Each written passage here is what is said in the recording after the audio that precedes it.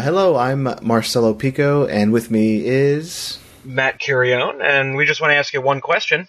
Hey, what you watching? What you watching? What you watching? Okay, so what are we watching, Matt? Or what have we watched? Is this past tense or present tense? The title is in present tense, but we will be talking about things we watched in the past. There you go. And that's what we're doing for this little episode. What have we watched? Okay, so the last thing I watched, well, I've actually watched a few things in the last 2 days, but one of the big things is the number one movie in America, Straight Outta Compton. Matt. Yes. What did you think of Straight Outta Compton? I loved it. Not only is it one of the best musical biopics in years, it's one of the best musicals in years. I mean, you could definitely watch this as a hip-hop musical, and it didn't shy away from... I mean, it shied away from like some of like the harder stuff, which is expected, I guess, because, you know, two of the principal characters are also producers of the film, so I mean, they're not going to want to put them in too harsh a light. But other than that, I mean, it's really good. It gets dark and gritty when it needs to. I was floored by the performances. I mean, I think everyone here is cast to perfection. It hits all those biopic beats without getting, you know, overwrought and silly. The cinematography is beautiful, and it's really relevant, I think, especially with all the terrible things that have been happening in the news, which seems to be every day when it comes to police violence and brutality, and they got into the movie, and yeah, it's extremely relevant in that case. Yeah, I loved it. It's one of my favorite films of the year. I liked it. I did not love it. I was just having a conversation with a friend of mine who also saw it, and yeah, the thing you mentioned about it not showing everything, it like maybe omitting some things, especially the things that Dr. Dre has done. Oh yeah, yeah. It sort of bothered me, especially when the movie makes Dr. Dre out to be a saint. And he definitely wasn't. No. Thing. And yeah, there's a scene where he walks into Death Row Records and Suge Knight is torturing somebody with a dog, and Dr. Dre essentially is like, "Hey, what's going on here? I'm not like this. This is not right." A little bit over the top. Yeah, and that is like my main complaint. Other than that, I really love the actors in this. I love the direction. What's his name? F. Gary Gray, who has one of the coolest names ever. For the longest time, I thought he was F. Gary. That's how dumb I am. Oh, well, that would be even a cooler name. But no, F. Gary Gray, this is my favorite movie he's done. I've seen a few others. I think the Italian Job was just fine, and The Negotiator was fine. But no, this is like leaps and bounds. This is the only one I've seen. You haven't seen Law Abiding Citizen? No, actually, no. I saw Friday when I was a kid. Oh, that's right, Friday. Friday is fine. I think it's still funny, but no, this is leaps and bounds his best movie. Oh yes. Especially on just a style level. Style and like on a technical level, it's. I mean, leaps and bounds. There are exemplary shots. There are Fincher-esque shots that sort of blew me away. The cinematography is. Yeah, the cinematography is really something special. Yeah, really great. And yeah, there's one of my favorite shots, probably in 2015, is like there's a single shot, there's a one-take shot. It's that tracking shot going down the street. Oh, with, the guys on motorbikes. Oh, no, there's that one, but the one I'm talking about is it takes place in the hotel. Like, they're having a party. Oh, yes, where the camera just follows them. Yeah, and if it goes through the hotel room and crazy hijinks are going on. Like where they're looking for Felicia. Yeah, they're looking for Felicia, and it just darts through the hotel room and follows, like, NWA as they grab their guns and some crazy shit happens. But that's a fantastic take. That scene stood out to me, and also the opening sequence with Eazy-E. That's right, yeah. Where he's running from the police. I thought that was really well done. Yeah, and there are moments that really, really pumped me up. It electrified me. Like when the origin of "fuck the police" was yes, because like they deal with that racism from the cops like firsthand, and then like a moment later they're back in the studio and they go, "Hey, I have an idea." Yeah, and then boom, "fuck the police" happens, and it's a beautiful moment in that film. Oh yeah. I mean, yeah, and then like okay, the Dr. Dre thing bothered me, but then towards the end it kind of loses focus. It's hard. They do try to squeeze in a little bit of everything. Yeah. It almost becomes a Cliff Notes version of what happens in like the late 90s. Mm-hmm. It didn't bother me that much, but the thing that bothered me was like little cameos by Snoop Dogg. Well, not a literal cameo, but like his character. His character, Snoop Dogg, comes in for 2 scenes. Tupac Shakur comes in for a scene. And it's like, is it really necessary? I don't know. Yeah, it felt very... you've seen Walk Hard, right? Yes, I have. It's wonderful. I love that movie. That's a really fun movie. Yeah, it shines a light on those tropes, and I think Straight Outta Compton falls into some of the tropes, especially when like Tupac Shakur shows up. It's very similar to in Walk Hard when Elvis Presley shows up. He goes, "Hey, I'm Elvis Presley."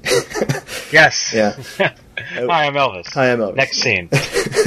But hey, I guess those are my complaints. But hey, I still dug the hell out of this movie. I think like I said, so stylistic. I love the actors in it, especially the actor who plays Eazy-E.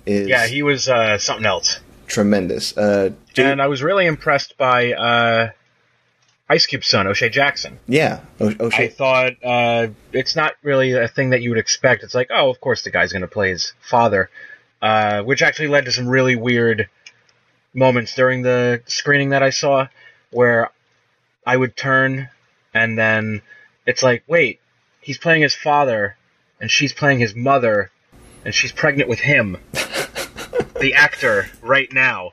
It was a lot of like, wait, what? That's kind of weird, but it worked. Yeah, and it was weird that he looked. I mean, it's his son. Oh, he looks just like his father, just like Ice Cube. It was kind of bizarre. Hey, he did a good job. Yeah, he did a really good job. Yeah, and also we can't forget Paul Giamatti as Jerry Heller. Yes. Actually, in the review for the website that I'm with, the audience is everywhere.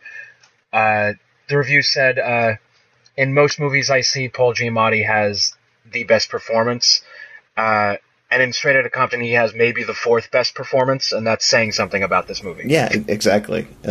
He's a supporting character, and there are like a few scenes where he goes a little bit over the top, but he just keeps it. Yeah. Yeah, but it's his best role since Amazing Spider-Man 2. For sure. I think he plays the same character, right? He plays Rhino. I think so. He plays the Rhino in this. There's a post-credit sequence where Jerry Heller finds the Rhino armor. I don't know if they showed that during your screening, but I think it's a spoiler alert. We should warn people. Sorry, guys. Sorry. Yeah, he's totally the Rhino, and then what's his name comes in and is like, I'm a Spider-Man. Let me go. I have spider stuff. I am a Spider-Man. I'm a Spider-Man. Look at me go. Okay, so yeah, Straight Outta Compton, one of your favorites of the year. It's actually ranked number 3 right now. It's Mad Max, Black Hat, Straight Outta Compton. I think I just placed it. I think on my number 11 slot. So. Oh, nice. I mean, yeah. As much as I want to critique it and like point out the things I didn't like, just like I said before, the good elements, the stuff that stands out, really stands out. And yeah, I had a blast with it by the end of it. But damn it, my main complaint is that Dr. Dre thing. Because I read an article this morning. So did I. I've read the articles, and I've had people bring this up, and I'm like, well, it's a movie. If I want all the facts, I'll read that article, or I'll just watch a documentary on NWA. Yeah. But yeah, it does bother me a bit, especially when you read that in the original script, like they had Dr. Dre beating up I forget her name, Dee Barnes, right? I think that's her name. But yeah, that could also be in the extended cut. Yeah. The first cut of this film was 3.5 hours long. Wow. Yeah. Yeah, they cut out an hour to make a theatrical release of this, and yeah, I'm looking forward to that eventual director's cut. That'll be very interesting. I do hope he releases it. Mr. Gary, I already forgot his name. Gary Gray. Gary Gray. Because it does feel disjointed in the end, but I was okay with it. I do like that. I mean, yeah, okay. The ending I didn't especially like because it does lose focus, but I like it becomes very episodic. It's like, there's some beef between Ice Cube and NWA, and here is Dr. Dre in a studio making The Chronic, and here is Eazy-E and him dealing with like Ruthless Records, like sort of going downhill. So I think I did forgive a lot of the any of the flaws the film had because I'm such a fan of the music. Oh yeah, it does a great job of, especially during that beef sequence when Giamatti's character and NWA are listening to Ice Cube's song No Vaseline. Yeah, and they listen they listen to like almost the entire thing. And we're just there with them listening to it, and oh god, that's another favorite scene of mine. Yeah, and then he turns it off. He's like, "Yo, what?" He's like, "We need to sue." Oh yeah. So yeah. And fun fact: Suge Knight is and still was and still is a crazy person because he is the hip hop supervillain. In real life. During the production of this film, he ran people over on set. Exactly.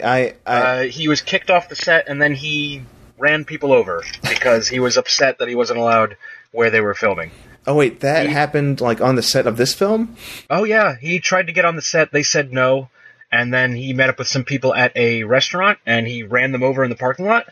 Oh my god. Because they angered him. Yeah, he is the hip hop supervillain. I had no idea that incident was connected to this film. He's a crazy person. Oh, I know he's insane. I mean, there's that story. Oh, yeah. There's a story about him holding Vanilla Ice out of off a balcony. Yeah, off a balcony. Yeah, because he's a crazy person. Yeah, and Bond villains do that. Somebody joked that they should make the Straight Out of Compton expanded universe and have like a Suge Knight movie. God, no! That's just terrifying. It'd be the most terrible thing ever. It's like it would end with him running over somebody and just and him going to jail. Yeah, that's the end of his arc right there. He is an evil human being. And that I believe. That I'm glad they kept in. Because I mean, everyone knows it. Yeah, exactly. But overall, hey, I liked it. I know you loved it. Oh, I really did, yeah. So, yeah. I'll probably see it again before it leaves theaters, which I have some time to do because it's making a ton of money, which makes me really happy.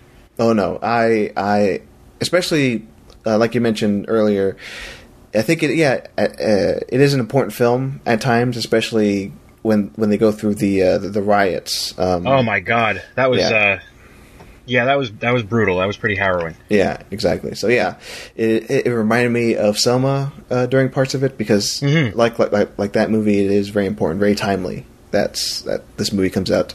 Oh yes, most definitely. And also unfortunate that kind of shit. That nothing has changed. Yeah, no, shit's still going on. Really ridiculous. Yeah. Ridiculous. So, okay. I'll give you an option, Matt. Okay. Would you like to go to the Twitter line, or would you like to talk about more films we saw? I would actually like to pose a question to you real quick. Okay, question. Go ahead. Who gets the next hip-hop biopic? You asked me this the other day, and... I'm not sure. We weren't recording. No, we weren't recording. Yeah. Yeah. Who gets the next one? I've had some time to think about it, and I've come up with an answer. Jay-Z. I would like to see a Jay-Z biopic. He had an interesting career in drug running when he was young. Yes. And I'm a huge fan of his. I think he's my favorite rapper. at this point. And yeah, I think he has an interesting like real life story to tell. So I'd be interested in that. Okay. But yeah, I mean, I know you had some interesting choices, right? My two choices are either the Wu-Tang Clan. Oh yeah, because that's like 8 or 9 very distinct voices and stories that you could get into a film. With them, I mean, you could even just do their upbringing up until the making of 36 Chambers, and I think you'd have a really good film. My other preferred choice is actually the Beastie Boys. I think they're really interesting in the fact that obviously they're 3 white guys from Brooklyn, and they started out in the punk scene. So you would have movie would almost be like half and half. It would start out in the punk scene, end up in hip hop, and in the media. My dream for it would be for it to be directed by Spike Jonze, who did a lot of their music videos, and to have each era of their careers filmed in a style representative of one of the music videos from that era. Like the same type of like camera techniques and such. I think that would be really, really interesting way to do it. Oh yeah, that's brilliant, right there. That is, yeah. Make that happen, Hollywood Studios. I know you listen to the Talk Film Society podcast. So I mean, come on. I mean, we have every bigwig's ear right now. Make a Beastie Boys movie. I think it would be really, really cool. Oh yeah, it definitely would. And yeah, I love the Beastie Boys, and yeah, their story just is fascinating. Yeah, it really is. Okay, so, you know what? Let's talk about a few more films, and then we'll get into the Twitter line. Okay. Because I saw that you saw one particular film. Now, I don't want to get into spoilers when we talk about this. Yeah, we can't get into spoilers on this because we can just talk generally. Yeah. And because it's definitely a film that needs to be pointed out, talked about. The Gift. Yes, Joel Edgerton's The Gift, and that's a nasty, nasty movie. It's gross, it's vile. I've heard it described as slimy, and that's exactly what it is. It's a really good, gross thriller. And apparently Joel Edgerton is a sick man to be able to write this story and come up with the things he comes up with. Don't watch the trailers for this because they do not sell it correctly at all. After seeing a couple of the trailers played over and over again during certain movies that I saw in the past couple months, I didn't want to see it. Those trailers look like garbage. And they're not representative of the final film that you will see when you go see it. I'm really glad it's getting the response it's getting because it means we're going to get hopefully more from Joel Edgerton, who I love the way he shoots a scene. There's always something in the foreground. And, no spoilers, but it's messed up. You should go see it. Yeah, exactly. And you keep using the word gross, but I'll just point out it's not like Cronenberg gross. There's no like body horror or like sick things. No, it's not like that. It's more like a mental fuckery that's going on. Yeah, it's depraved. yeah. And who knew he had it in him? Oh, exactly. And I went in knowing. I went in knowing little to nothing. I mean, I didn't watch a trailer, and I've only seen. Yeah, don't watch those trailers; they're bad. Yeah, I've only seen like pictures of it, and that's it. And yeah, it surprised me that I don't even want to talk about the ending, in any way, because you can't. No, you can't. You can't really. You can't talk about the last 2 acts of this. No, exactly. I'll just say that Jason Bateman is amazing in this. Playing against type too, which I really like. Yeah, playing against type, and then also playing. Oh, see, I don't want to give it away. It's sort of but I will say that I loved the Arrested Development reference. Oh, I don't know if you've watched the show. Yeah, I love the show. But I don't think I caught the reference. The way Michael Booth is always saying, you just got to put your head down and power through. That line comes up numerous times in The Gift, and every time I smiled, no matter what the subject matter was. I was like, oh, okay, so he wrote this for Jason Bateman. I get it. That's brilliant. Just got to put your head down, power through, Maybe I didn't catch it. I was going to say that Bateman is, it's like yeah, it just feels like it was written for him because it plays on like all on all Bateman's best traits. Mm-hmm. I think it's a perfect role for him because he just embodies his character, his like sense of humor, his smarminess, like it all shines through in this role. Yeah. So yeah, him really good. Rebecca Hall is always great, and she's wonderful. Yeah, really liked her. I actually had to look her up. I did not know who she was. She was in one of my favorite, most recent Woody Allen films, Vicky Cristina Barcelona. Yeah, I need to see that. I love it. And if you're a Penelope Cruz fan like I am, she's pitch perfect. I like her too. So she's definitely watch. Maybe I'll finally take the movie off my shelf and watch it. That'd be nice. Because Rebecca Hall, I think that's when I first learned about, when I first got to know who Rebecca Hall was in that movie, because I think she's the lead. Her and I think Scarlett Johansson. Yeah, they're both like the leads in that, and they're both. And I need to point out the great supporting cast for this. It was nice to see Busy Phillips from Cougar Town show up. That's right. Yeah. That's right. As soon as she popped in, I was like, oh, okay. And I don't know her name, but she was the lead on the first season of Fargo. Oh. It was really cool seeing her get more work after that great season she had. Allison Tolman. Yeah. Yeah. She's wonderful. Yeah. And also, funnily enough, I saw her. Do you watch the show Review on Comedy Central? No, I haven't, but I want to. It's a brilliant show. She was on the season premiere of season 2. Okay. Yeah. So right. I love that she's getting more work and she's getting out there. Yeah. She's give her all. She deserves it. Yeah. Exactly. But yeah. Okay. That's as much as we can say about The Gift. Go see The Gift. Just go see it. You'll be surprised. Yeah, it is. And you'll never look at Joel Edgerton the same way again. No, yeah, because, he's a sick puppy. We should mention that he also stars in it, and he directs it, or he writes it.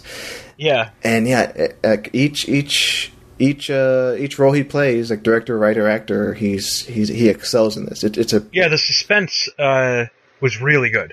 Yeah. Yeah, because I had no idea. And it was maintained throughout. Yeah. I had no idea what was going on. I was wondering, how is this going to end? How is this going to end? I had like a knot in my stomach, and then things happened, and I was like, oh dear God, yeah. There you go. The Gift. It's good. It's good. It's a gift. It's a gift. It is a gift. Okay. Do you have any more you want to talk about? Well, I'm actually in the middle of my little Milos Forman marathon. I actually have one more to watch. Over the past week, I've watched Ragtime, One Flew Over the Cuckoo's Nest, Man on the Moon, and The People vs. Larry Flint, which after watching actually made my list of the top movies of the 90s, because it is a vital work, how it deals with freedom of expression and freedom of speech. And I have one more to watch that actually pertains to the musical biopic, which is Amadeus. Ah, there you go. And it also made me realize, I love Amadeus. It's one of the best movies of the 80s. And it made me realize that, oh hey, Milos Forman made 3 of the best movies of their respective decades, of the 70s with Cuckoo's Nest, the 80s with Amadeus, and the 90s with Larry Flint. Yeah, he's a good director. I have not seen Amadeus yet. He kind of knows... Oh, you should. It's it messes with the facts, obviously, because... I don't know if you know the story of Amadeus, how Salieri hated Mozart. Yeah. He didn't hate him in real life, but you need to do something sometimes to add dramatic effect. And it's actually based on the Broadway play of the same name, so pretty good stuff. Yeah. Excellent. Okay, so I have a few. I mean, like I said, I've watched a few in the last few days. I'll just point some out. I did a double feature last night of Straight Outta Compton and this other movie called Ladies and Gentlemen, The Fabulous Stains. Oh, how was it? It was very good. So the Fabulous Stains stars Diane Lane, who is like really young in this. She plays the lead singer of a girl punk band. And oh god, if I didn't love Diane Lane already, like this would like solidify my love for Diane Lane. Oh, she's great. I've always liked her. She is outstanding. Because she is a punk girl who doesn't give like two shits about anything. Like nor should she. No, she's like witty. Her line delivery, her performance, it's like brilliant. Like so she's the leader of this punk band, and she starts off every performance by saying, "We're the Fabulous Stains, and we don't put out." She's dressed in like stockings and like a see-through shirt, and it is a beautiful visual. Just her like screaming at an audience, saying, you guys are slaves, you guys are full of shit. And she's fantastic. And the movie it was like little scene when it was first released in 1982, and it's the last movie that this guy directed. Yeah. Adler, right? Lou Adler has directed 2 films. Ladies and Gentlemen, The Fabulous Stains, and Cheech and Chong's Up in Smoke. That's right. A couple years before.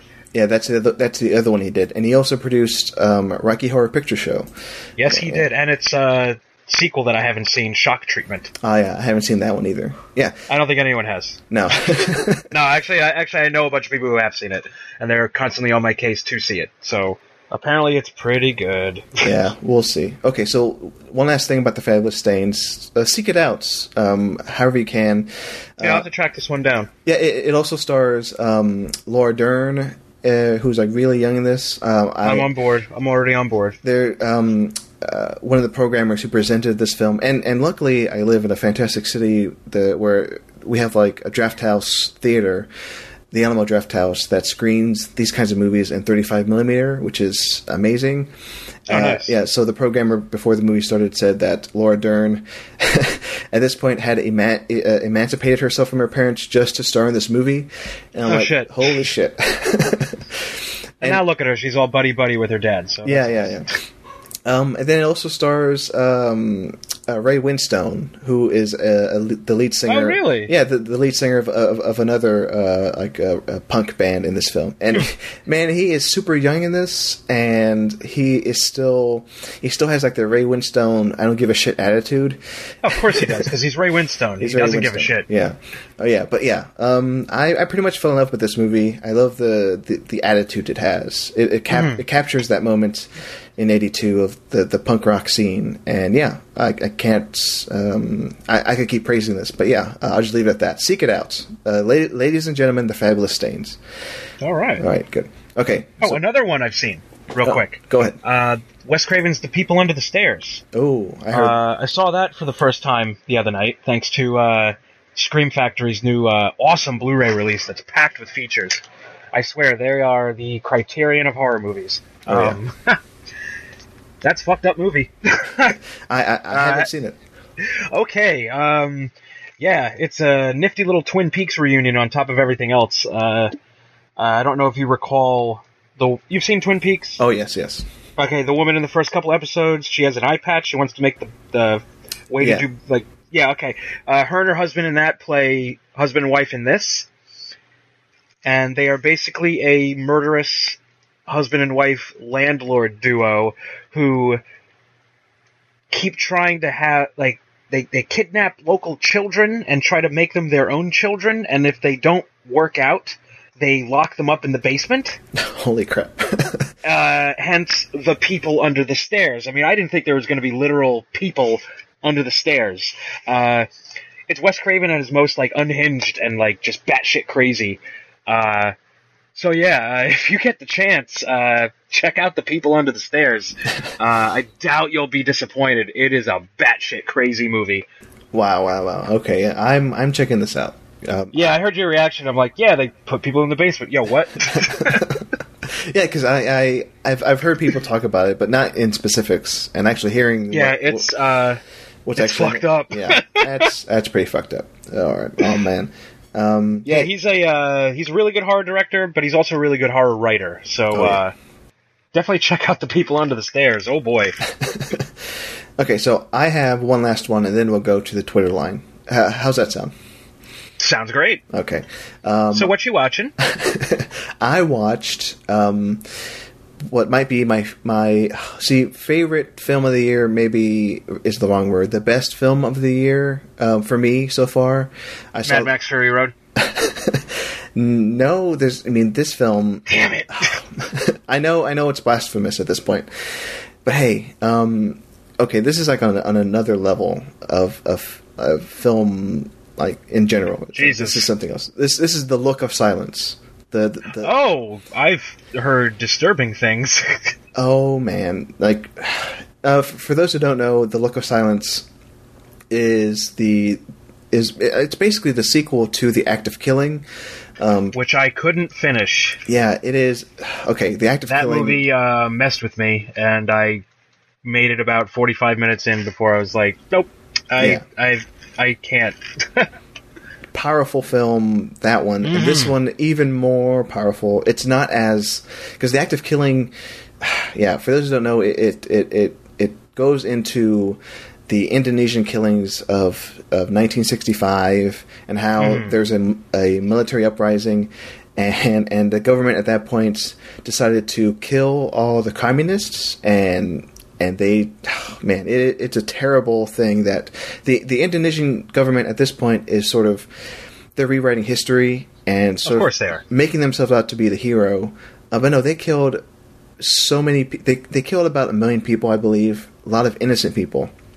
Yeah, of course. Yeah, The Act of Killing chronicles the actual killers and profiles them and sort of gets into their mind.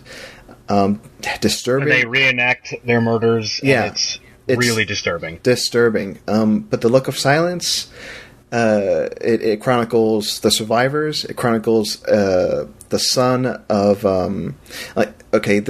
this son, his mother, her first son was killed during the massacre. So now the son's grown up. He's like 40 years old at this point. And he goes. This is the most insane thing. He goes and confronts the killers. It is, oh god, like the stuff that happens on screen, like nothing as nothing as like severe and like graphic as Act of Killing, but him actually confronting these people and having conversations with them, like the heads of the military, the head of the political system that has been trying to cover up these murders and make them seem like they were like justified. This man confronting these people, it is powerful stuff. It is, it does things in a documentary that it's rarely seen. How powerful it is, how important it is. So it is like the best film I've seen this year so far. It is amazing. So yeah. Oh wow.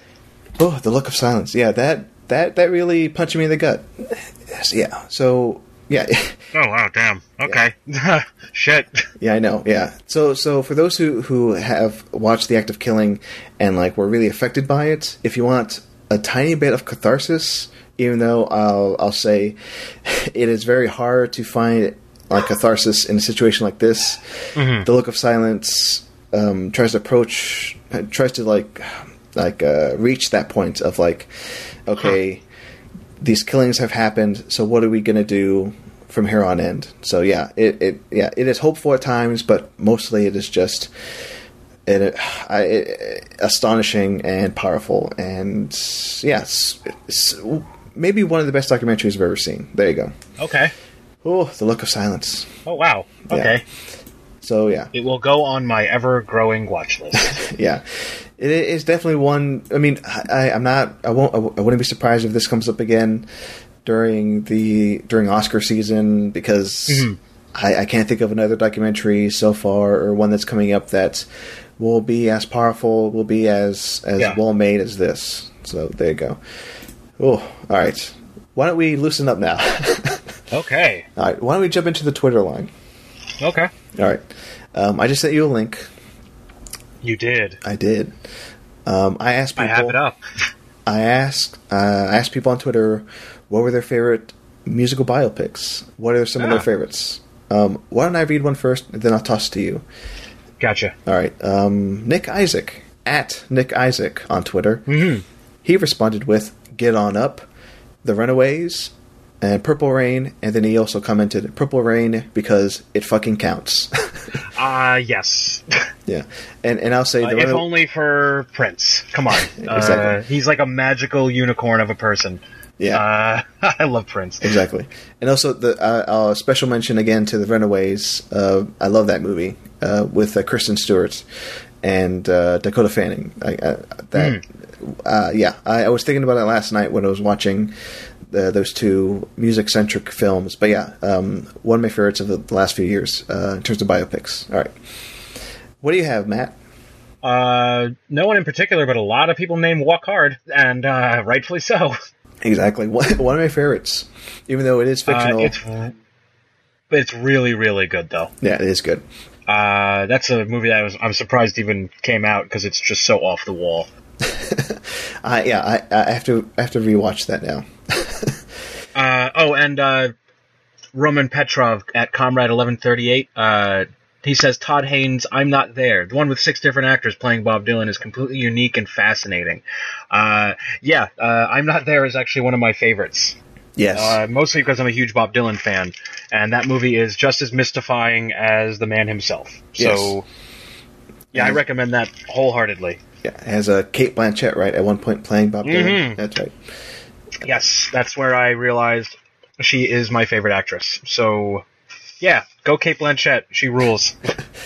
Hey, and also we have Amadeus. Einstein Arcade says Amadeus, and also Hunter Lurie says Amadeus, and Love and Mercy, which is one... That's a really good one. I haven't seen Love and Mercy. Oh, you haven't? No, not yet. Oh, as soon as you get the chance, definitely check it out. Yeah, another one with Paul Giamatti playing a... Piece of shit. Yeah, he's a shit. Another shitty... Not shitty Giamatti role, but a role where Giamatti is a shitty person. He plays a piece of human garbage. Yes. All right. What I would do... A literal dumpster of a human being. Matt, why don't you do one more? Walk the Line and Walk Hard, which isn't technically a biopic, but nails the genre so perfectly that it feels like one. There you go. So if anybody gets anything out of this conversation, see Walk Hard. Yeah, go see Walk Hard. It's pretty cool. Yeah, it's pretty cool. It's really, really funny, especially that Beatles sequence, which is brilliant. Oh, yes. Maybe I'll watch Walk Hard tonight. And yeah, and then the one I mentioned before, where I think Jack White plays Elvis Presley, right? Yes, he does, for literally 30 seconds. He's like, "Hey, I'm Elvis." Hey, I'm Elvis. Yeah, good stuff. Yeah, it's kind of great. All right, Matt. As we wrap this up, I'm getting a wrap it up sign from somebody near me because I have to go out shopping.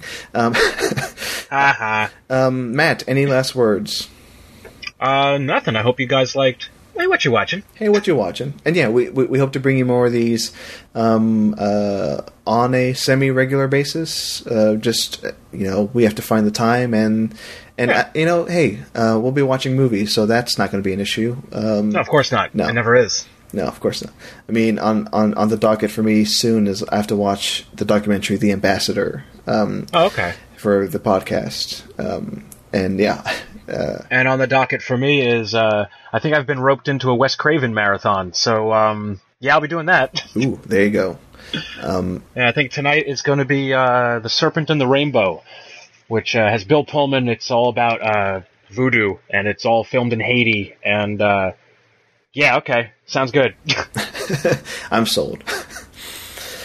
All right. Okay, so we'll say, before we go, Matt, plugs. Anything you want to point to people online?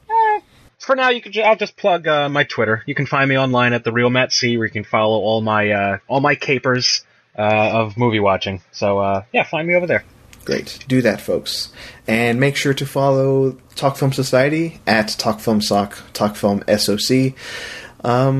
Go to the website. I hope down the line we have a full working website with interesting content, but for now it is just a landing page with all of the podcast episodes. Oh, and go to SoundCloud. We have all of the podcast episodes on there. SoundCloud.com/TalkFilmSoc, TalkFilmSoc.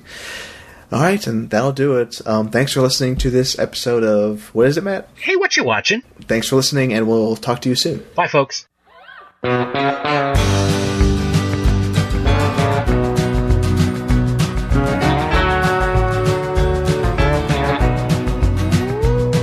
walk hard.